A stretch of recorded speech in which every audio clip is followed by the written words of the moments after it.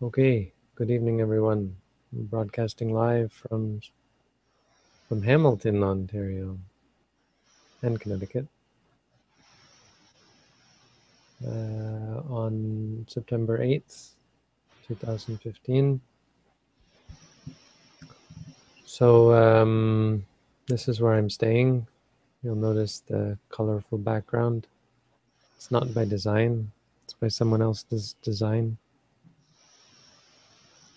So I moved in here and embarking on several different projects all at once.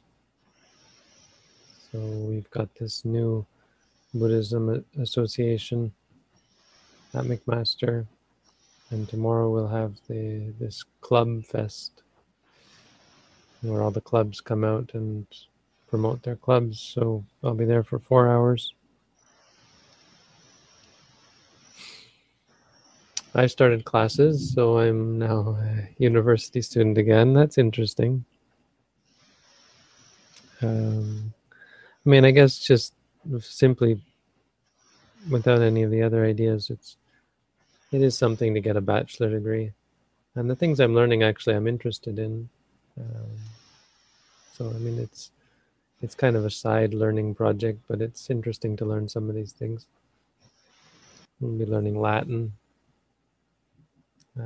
philosophy, linguistics, peace studies, and religion. So we're set in the new place. We have a new schedule. We're going to try to do 7 to 9. And at some point, I'll try to include 6:30, but I'm not sure how that's going to work. So at 6:30, we could do evening chanting, which would probably include some recitation. Right?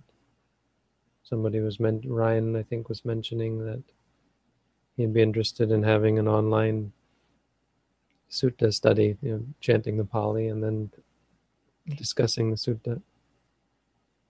So we could do that at 6 or 6:30. Maybe 6:30. Then at 7 to 8 will be the time for people to come, and if they want to talk to me or learn meditation. So this would be for locals interested in learning about meditation. And then at 8, by 8 o'clock, I'll start meditating, do an hour with whoever's here. And then at 9, we have this.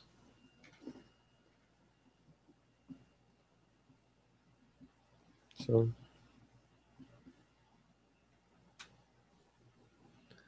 that's the schedule. Sundays, we have our Visuddhimagga study and Pali study.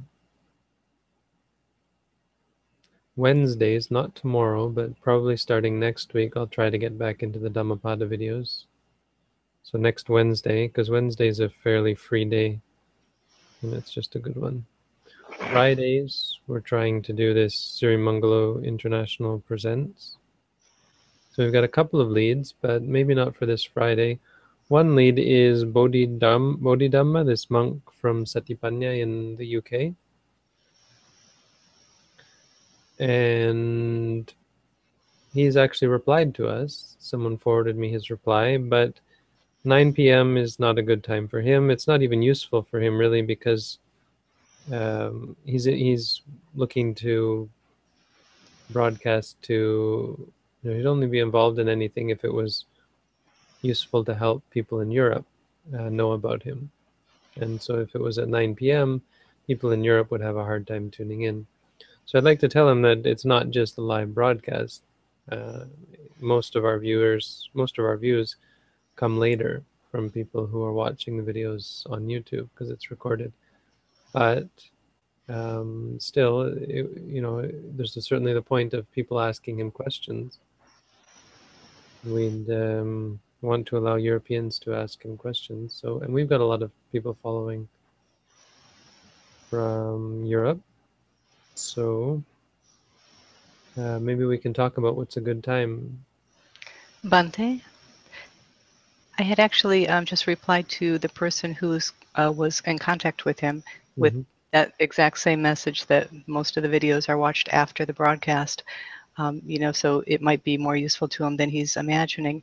But maybe we could ask for questions, like, even a week ahead of time, ask for questions, people to submit them. I think we should change the time as well. He Okay. 1 a.m. his time, he said, is not very convenient, and I don't want to inconvenience him. I think we just Okay. change the time for that one program. We do a special program to accommodate him. So maybe 6 p.m. is better for him, while still giving us an audience here. But we could even do it earlier. Find a time. So, okay, so can you contact and confirm that we don't need to do it at 9 p.m.? Sure. I will update the email. Sure. Suggest 6 p.m. or even earlier. Sure. I will let her know, certainly.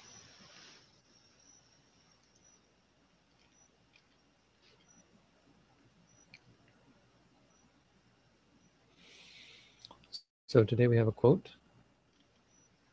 Seems like forever since we did this. Wasn't it just Sunday that we did this? Yes. That was just 2 days ago. Okay, you want to read us off the quote, Robin? Yes. Yes, please. The fool thinks he has won a battle when he bullies with harsh speech, but it is knowing how to be forbearing that makes one victorious. The worst of the two is one who retaliates when abused. One who does not retaliate wins a battle hard to win. Knowing that the other person is angry, one who remains mindful and calm acts in their own best interest and in the interest of the other too. He is a healer of both himself and the other person also. But those who do not understand the Dhamma think he is a fool.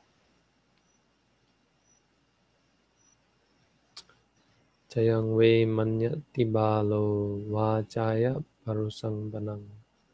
Chayan che vasatang hoti yatitika vichanato. Taseva tena bapio yokudhang patikujati. My teacher gave us this quote. He brought just this part of it. Taseva tena bapio yokudhang patikujati. It is a worse evil of the two, the one who responds harshly. It's worse than the first person.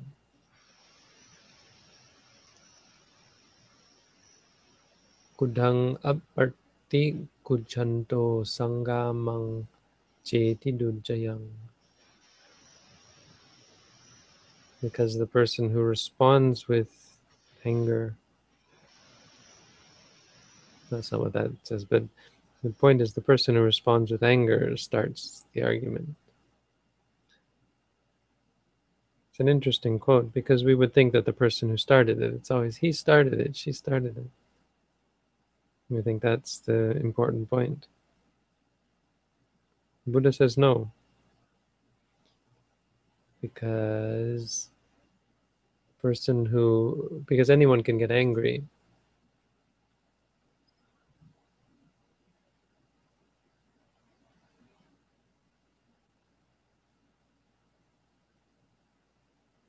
Anyone can get angry. But it's the retaliation that creates the argument. So if we allowed each other to slip and get angry, then we would never have any problems. But it's when we respond angrily to anger, that's when the argument arises. That's when conflict arises. Conflict isn't one-sided. And if we're able, this is the important point, is how powerful it is, how important in this world it is to not retaliate with anger towards the person who's angry.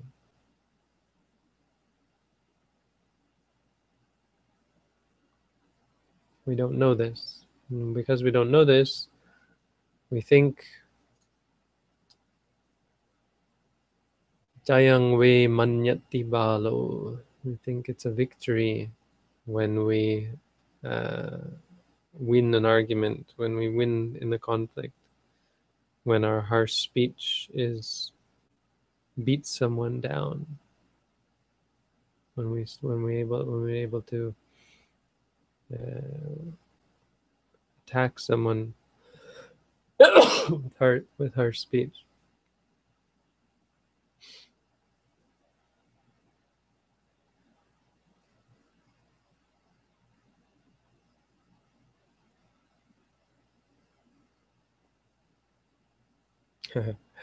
This is a story. It comes from a story of when the Buddha was dwelling in Rajagaha in Weluwana, the bamboo grove, the squirrel sanctuary. And then Asurindaka Bharadwaja. The Bharadwajas were a nasty family. They had lots of. They were um, known for. I don't know if they were known, but we know them for their harsh speech, their anger. And so Asurindaka Bharadwaja comes to the Buddha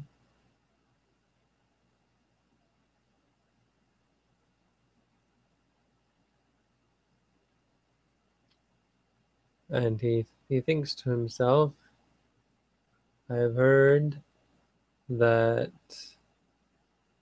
a Brahmin from the Bharadwaja clan has gone forth to homelessness, from the home life into homelessness, under the tutelage of Samana Gautama. So he was angry because one of the Bharadwajas became a monk. I think that's what it's saying. And so he goes to see the Buddha, and he attacks the Buddha with mean words. Parusahi vajahi akosati paribhasati. Insulted the Buddha with harsh speech. Paribhasati, he spoke against him, abused him. Thus being spoken to, Ewang Wute, the Bhagava Tunhi Ahosi was silent. So the Buddha didn't reply. That's what the lead into this is. And then a Surindaka Bharadwaja Brahmana said this to the Brahman, to the Buddha, to the Blessed One. Jitosi Samana, Jitosi Samana. We have to write this down for our Pali conversation class. This is a good one. I've beat you. I'm victorious over you. No, wait. Jito Asi. You are defeated. Right? Asi, yes. Jidosi. You are defeated. You are one who has been who someone else has been victorious over, I think literally, but whatever. You've been defeated, Samana. You are defeated, Samana. Yes. I am victorious over you. You have been conquered. That's probably the most literal of it. You have been conquered, Samana. Samana means recluse, shaman. You have been conquered, recluse.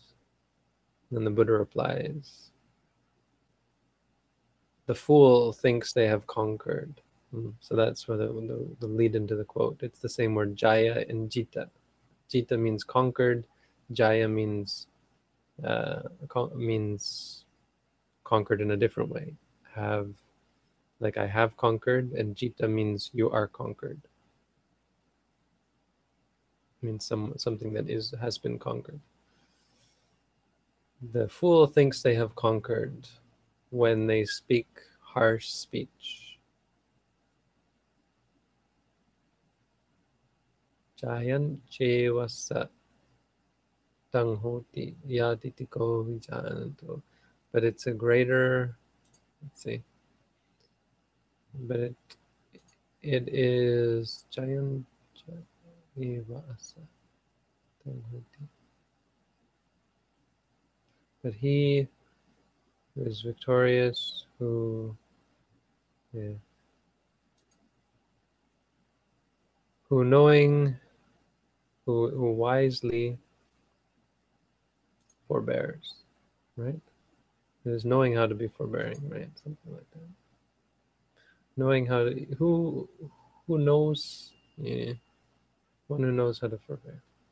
Anyway, let's not get into the grammar too much. The point was, the lead into this story was actually a guy comes up to the Buddha and thinks he's defeated him. Because it was a big deal, you know. The Buddha was undefeated in debate. And so people were trying all these different ways to defeat him in debate, argument, trick questions. I guess these guys, their tactic was just to come up and abuse him and revile him and insult him. And so when the Buddha didn't say anything, I thought he had him. It must have been fairly intimidating, and so just blew right through it, yelling, scolding. And then the Buddha was silent, and he said to the Buddha, I've conquered you. There you go. You see? I figured out a way to beat you. And then the Buddha lets him have it with both barrels. Jayang we manyati. And this is an awesome verse, right? This is something that you could put on the wall. Speaking of wall hangings in general, downstairs, if we had like wall hangings, if anybody wants to send us a wall hanging, we'll put it up on the wall. So if you want to, if you're looking to do something neat, send us a wall hanging, a Buddhist wall hanging, not just any wall hanging, but like a Buddhist poster or a Buddhist saying or something. Not urgent, but it's nice to have quotes. Theravada quotes would be preferred. I don't really want Dalai Lama quotes or Thich Nhat Hanh quotes or Buddha quotes. Anyway.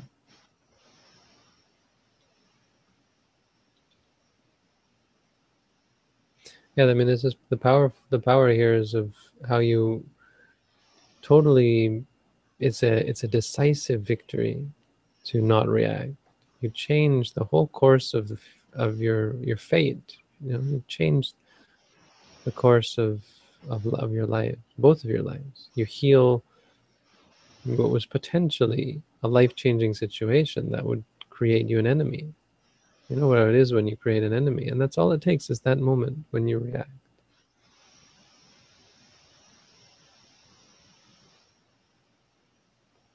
This kind of thinking is useful. It's not a substitute for meditation, but you can see how useful it is to have these reminders and say, yeah, that's right. It makes us confident in our practice. It makes us confident to be vigilant. Yes, there's a reason why I'm practicing meditation. This is very important. It's very easy to just fly off the handle and respond in anger, and then the burden is on you. You've started something. You can't stop people from getting angry. Most of us, we get angry. It happens. When someone gets angry, that's when the decision has to be made. And that's when the work has to be done. Well, the best is not to get angry at all, but it's very hard to stop. And it's somewhat innocent, I mean, it's not innocent, but it's just anger. Everyone kind of gets angry, blowing off steam or whatever. But when you react to it, it's like you didn't allow that person to be human. It's like you're intolerant. We shouldn't accept anger is bad. It's always wrong, but your inability to accept it's also hypocritical because you get angry back, right? How dare you get angry at me? This monk, I was at a monastery and I was being kicked out of the monastery. Story of my life. And the head monk called me into his room and he said, what kind of a meditation teacher are you? A meditation teacher should have metta. And he was red in the face and he was angry. I thought it was a rather poor lecturing. How can you lecture someone on having metta when you're red in the face? But I didn't say that. I left the monastery.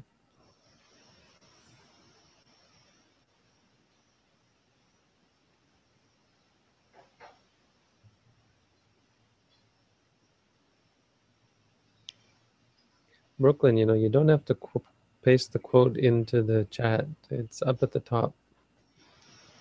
And if it's not, it's in the app. Does anyone have any questions? I have a question that someone who wishes to remain anonymous asked me to ask on their behalf. Is it Andy? It's not Andy. No, I shouldn't ask because you're no, not supposed to tell me. that's right. But no, Is Andy there in the room with you? no, he's upstairs. Oh, okay. No, he wants to watch TV, and that's too loud for the background, Mm. so he has to go upstairs. No, this is actually kind of a serious question. A person's having some problems online. A couple of people are bothering them. Feels like they're stalking this person, and they're even impersonating the person, pretending to be them on different websites. And they were wondering how you would address such a thing.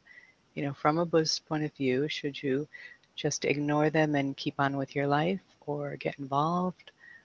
Because it's very difficult to determine who it is that's doing this. So it could be very, involved, time-consuming to try to straighten it out. So they're not sure whether it matters, whether they should just ignore it, or try to pursue it.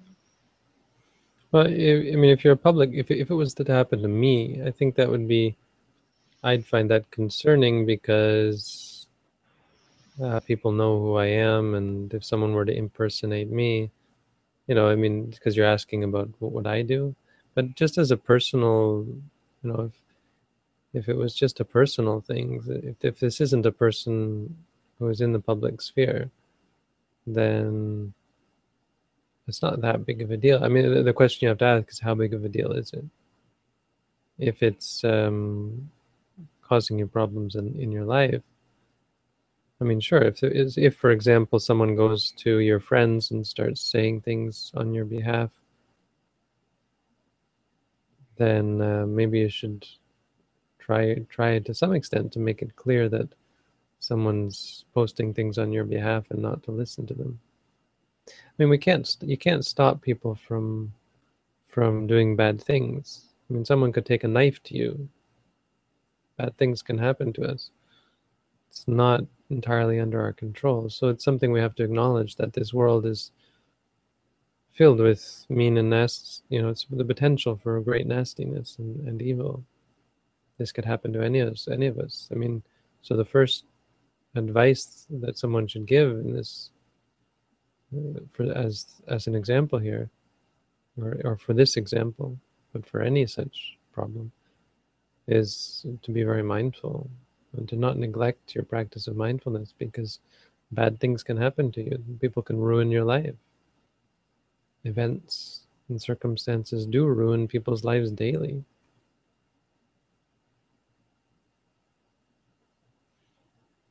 But as I said recently, you're well within your right, and in fact, there's a sense of responsibility to set the record straight. If people misunderstand you, you have somewhat of a responsibility to set the record straight. Now, you should never obsess over anything. So you draw a line somewhere where this is responsibility. It's my duty to set the record straight. But beyond that, no. I mean, that's in regards to people stealing your identity. In regards to people stalking you, I mean, unless they're knocking on your windows at night, or peeking in your windows at night, um, it's not that big of a deal. It's something that you should try to let go of as best you can. But if it gets to the point where they are finding out private things about you, or finding out your private information, or spying on you, taking photos of you when you're in your bedroom, or I don't know, like crazy things like that, it's a little bit more difficult. Like should a Buddhist get a restraining order on a stalker, for example? If suppose the stalker starts threatening them or carrying out threats or whatever.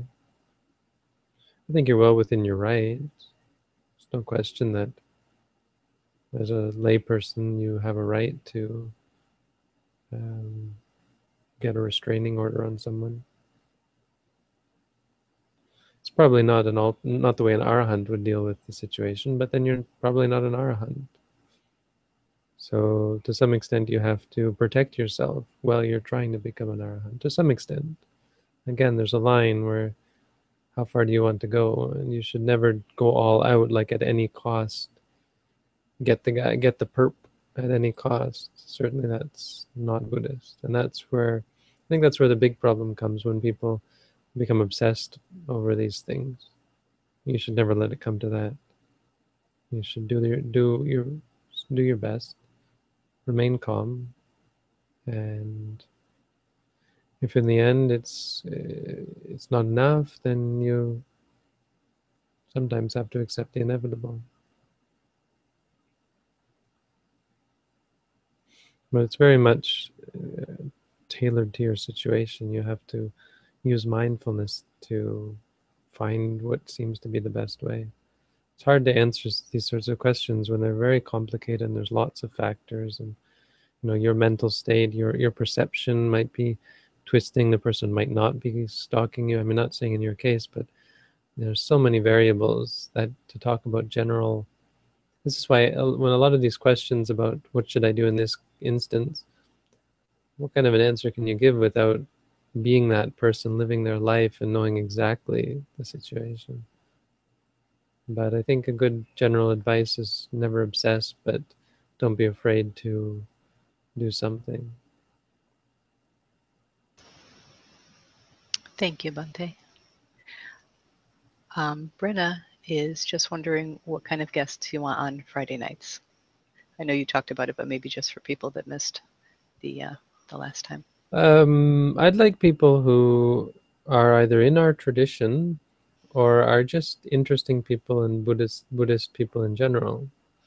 Um, I wouldn't want someone to come on and talk about a different meditation tradition. I think I'm not interested in that. So it would either be someone who talks about general Buddhism or someone who teaches in our tradition.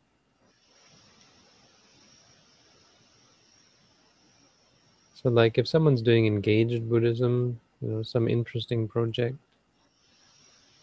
maybe they're studying, they have a study project. But best would be people who are teaching meditation in our tradition. Or maybe some Mahayana Buddhists who we think teach similar meditation. Like I said, Pema Chodron would be nice to have on here. But like I'm not keen on having Buddhists from other meditative traditions. Like maybe if we had someone on to talk about the Vinaya, some Vinaya expert.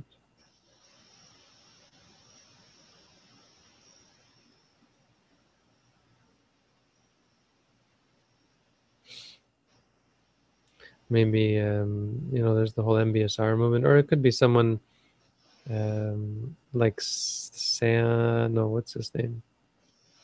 The guy who's doing this AWARE study. Do you guys know anything about the AWARE study?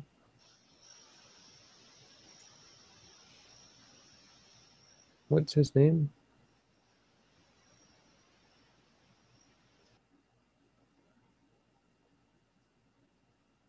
Funny thing is, they did this big study and it proved nothing. It's kind of depressing.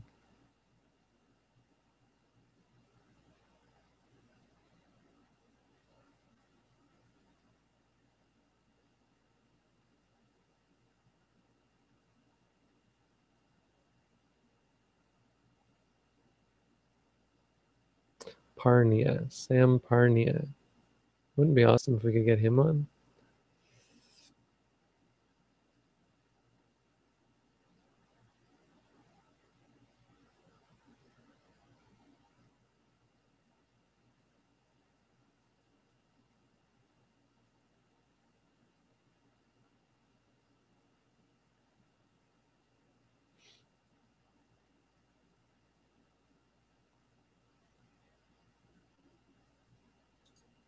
So it could be like secular people who are of interest to us. Like I said, this Canadian guy who wrote the book Memoirs of an Addicted Brain or something like that, to talk to us about addiction.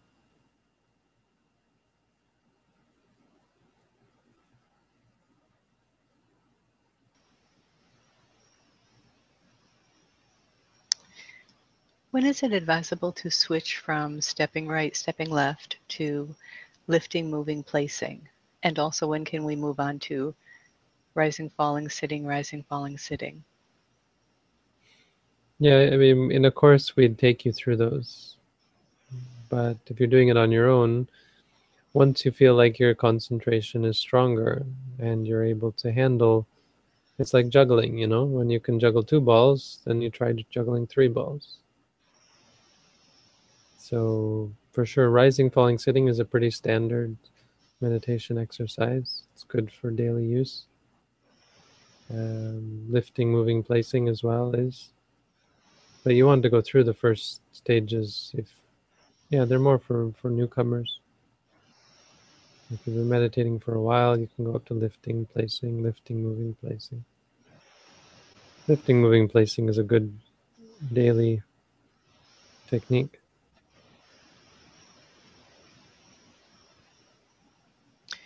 Do you think it's a good idea to do walking and sitting meditation while sick? Yeah, if you can, for sure. Sometimes depends on the sickness. They do recommend not putting out too much exertion when you're sick.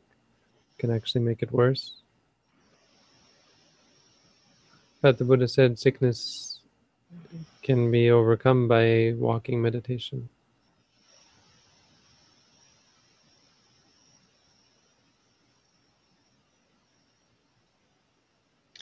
Bante, how do you recommend to cultivate energy for studying? I often get frustrated by thinking of the things I must do are very complicated and feel not capable of doing them, and this leads me to get tired easily. Well, that's where you start. The frustration is making you tired. So you work on that frustration. I mean, it's really 2 questions. Cultivating energy for studying. It's not so much cultivating energy, it's like reserving energy, because you're draining yourself.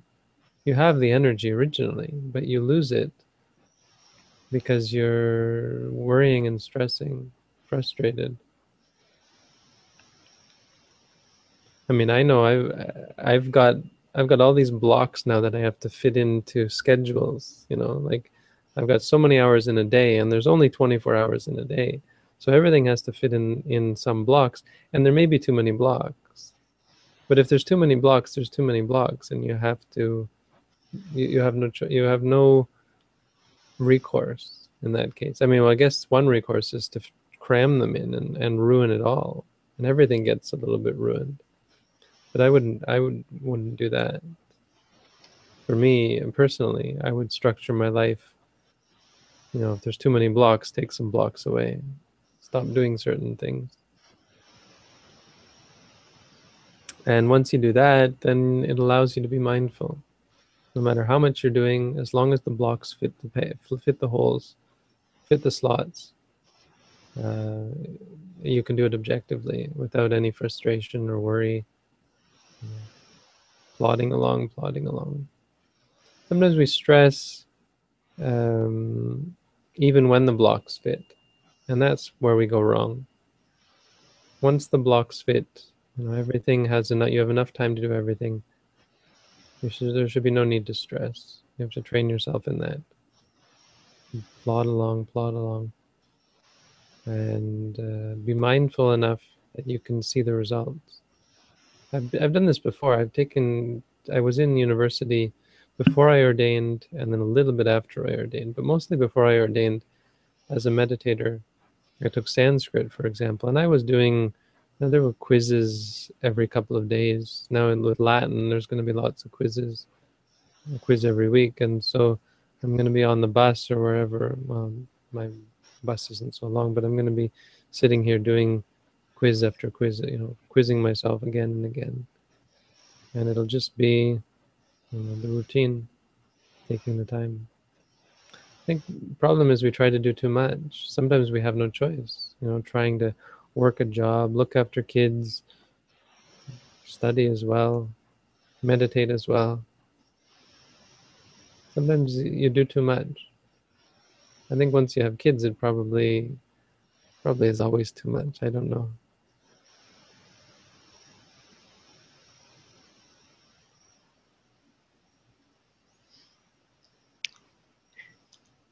Suggestion to use a larger font because the print on the quote is microscopic. Everyone's a critic.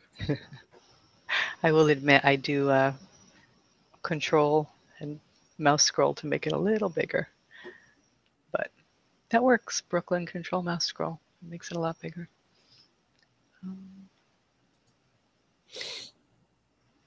Bante, We can't fix. Oh, what's going on?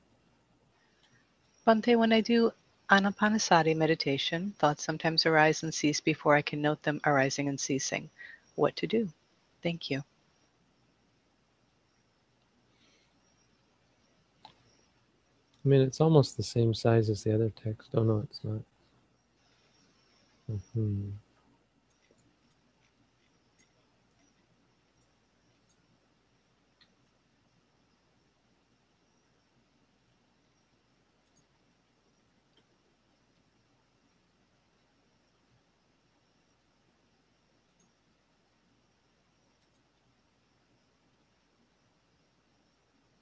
Okay, it's bigger now.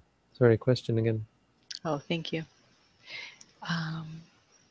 Person has thoughts that sometimes arise and cease before they can note them arising and ceasing during Anapanasati meditation.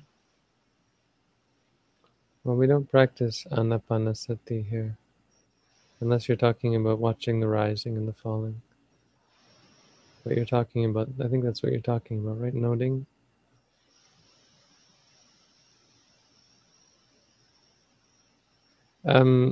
Just in general, the point is not to catch them. The point is to see that you catch the beginning or you see the ending. The point is to see that they arise and they cease, which you're seeing. You're not always going to catch the beginning and the ending. There is a stage, one of the stages of knowledge, wherein you tend to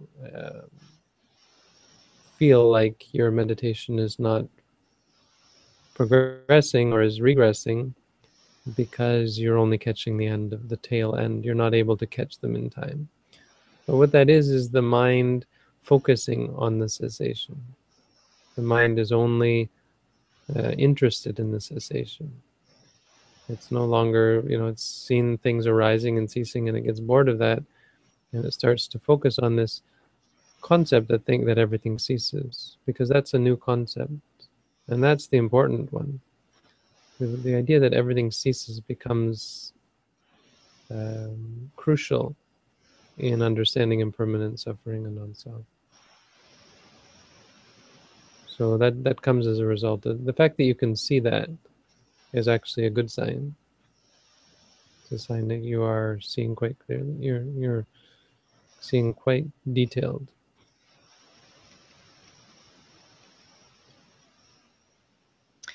What do you think about meditation strictly for a goal, like being able to concentrate more? I've heard that if you try to meditate with a goal in mind, it won't work.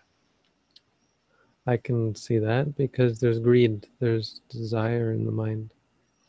And with desire, yeah, it defeats the purpose.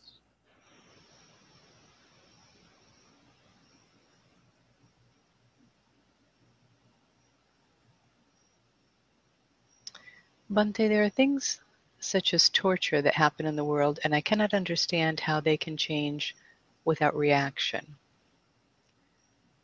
Well, they may not change. Is that the question, or is there more? I believe that's it.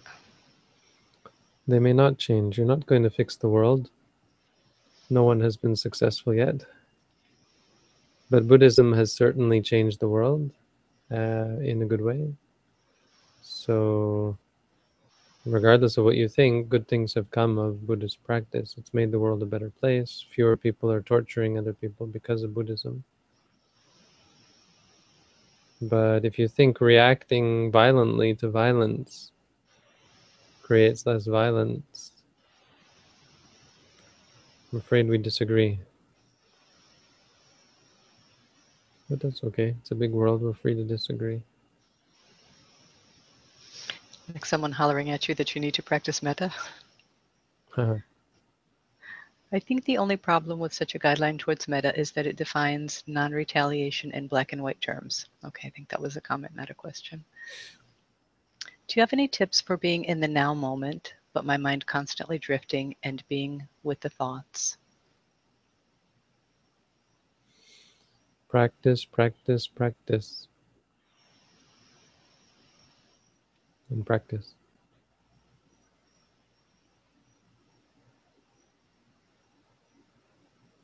When starting out with Buddhism, there is a certain amount of faith required that is the true path, so one practices diligently. If there are enlightened masters in the world with magic powers, shouldn't they demonstrate their abilities so people who are unsure will see they're telling the truth and become inspired to stay on the path?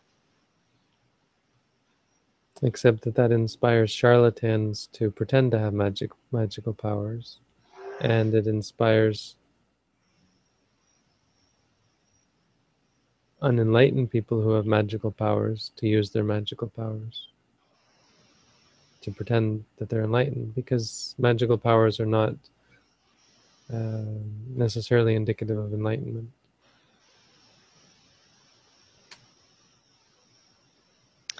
And because they don't really have this desire to help people. People want to be helped, they'll come to them. Sure, we could have millions and millions of followers. What would that do what would that say of an enlightened being, that you become enlightened only to be surrounded and deluged by people whining and complaining all day? That's not very compassionate, I know, but I guess my only point there is that why would someone desire such a thing? Why would you want to have lots of students? We have this desire because we love to see people benefit. We have this, it's kind of an attachment to the happiness that we get out of helping others. But Arhan doesn't have that. They don't have this. They just see it as another activity. And there's all the effort and arguing that goes on beforehand, where you have to debate the person, argue. Even the Buddha, in the end realized he couldn't help everyone. And he really only taught for those beings, I think not any of us really, but he taught for those beings who could understand quickly. The rest of us are just picking up the scraps. I mean, not exactly. You teach the people who can learn quickly, and they turn around and teach the people who are not so quick. So.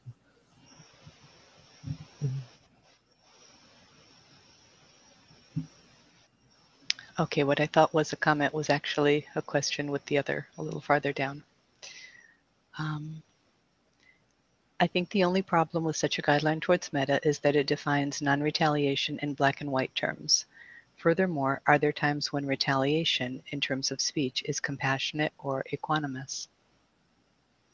Yeah, absolutely. It's not really retaliation. It's response, and it's wise and mindful response.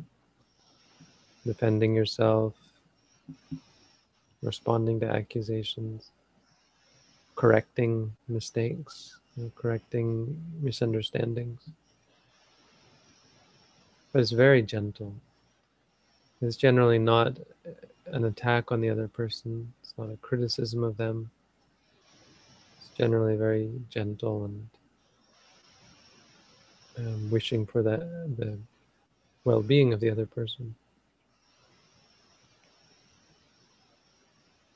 I've had the experience of my body falling asleep while meditating while my mind is awake.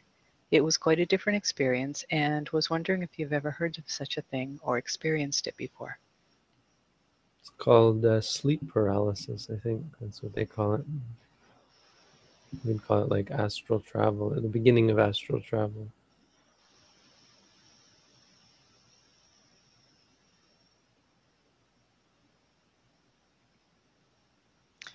I'm a student and I feel the need to relax every day since otherwise I feel too tired and drained of energy to study the next day.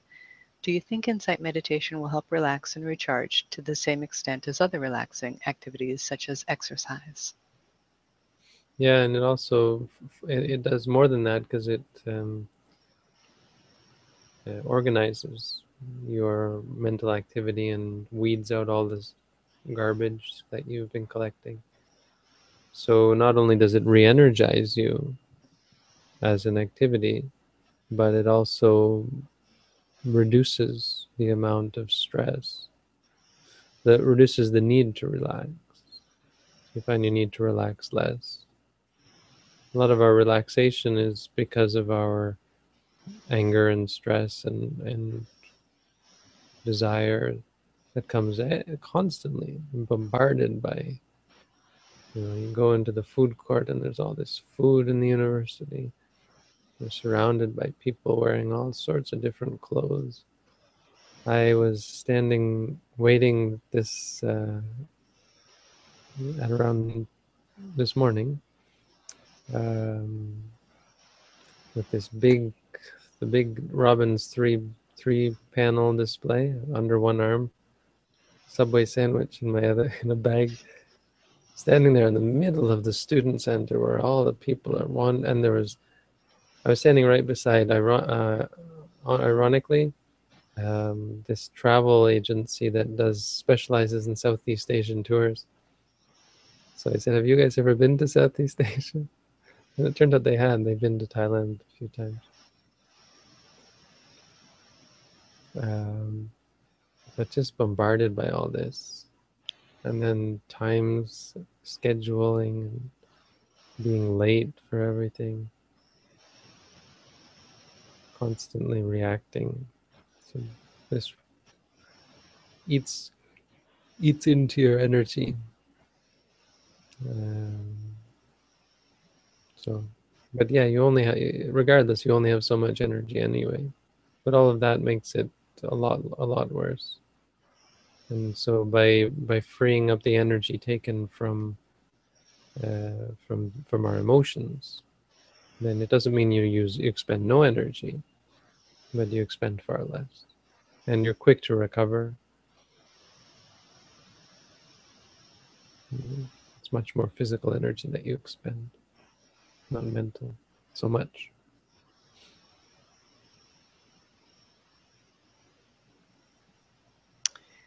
Speaking of astral travel, have you had similar experiences in your life? When I was 13, hasn't everyone heard this story yet? Keep telling this story. When I was 13, and long story short, I mean, it took some time of training. I trained myself, but I eventually was able to feel like my body was swinging, and then actually swing so strongly that I was able to uh, leave my body out of the top of my head.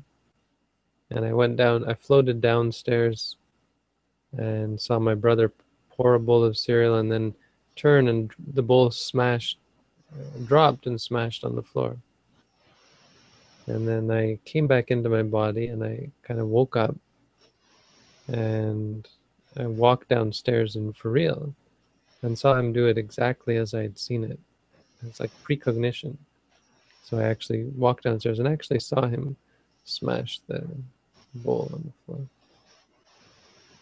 That was kind of interesting. Not only astral travel, but precognition as well.